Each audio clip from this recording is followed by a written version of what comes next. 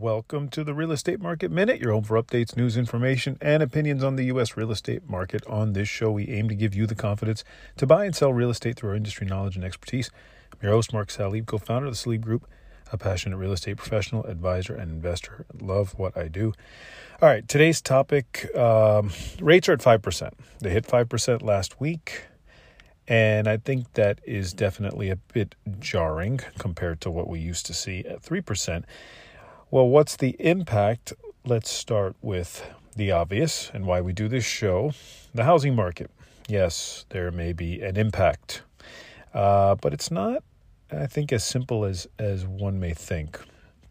It depends on where, what part of the market, and who are the home buyers. And what I mean by that is if you're in a local market where you're still seeing multiple offers because of very, very low inventory, and some, if not most of the offers are cash, then, well, not much of an impact, right?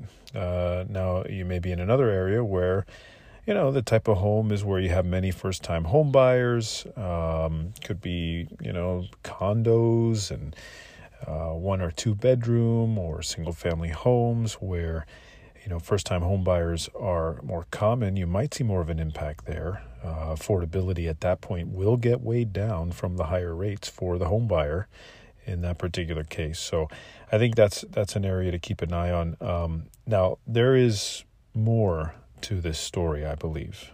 And I think that there is, in fact, potentially a ripple effect that could take place as well.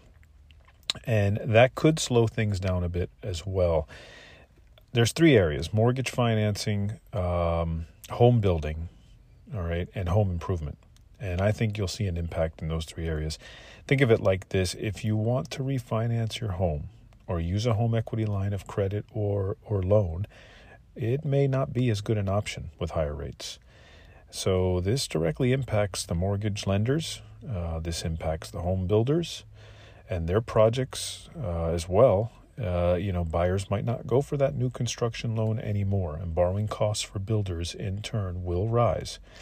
But not only that, home renovations that we saw just skyrocket over the last few years as we spent more time in our homes and we took major advantage of super low rates in order to get home equity line of credit and loans in order to do some of the home renovations or repairs that we did.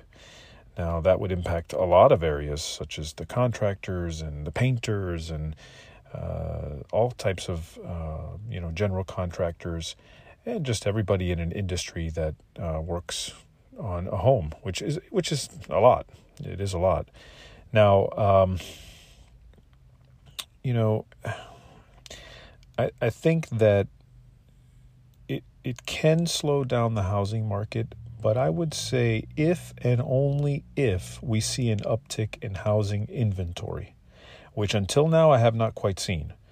However, if we do see that, if we do see more homes come on the market for sale, and we see that, higher rates are here to stay for a while, then yes, I think we could see the housing market cool off a bit.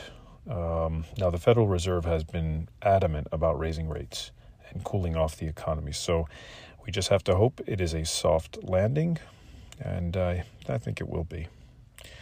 Well, that is it for me today. Visit us on the web at salibgroup.com or follow us on Instagram and Facebook at The Salib Group. Have questions or need specific advice about your situation, email me anytime, mark@thesalibgroup.com. Leave a rating for the show and subscribe to help others find the show and be informed and educated about the market just like you. See you on the next Real Estate Market Minute podcast.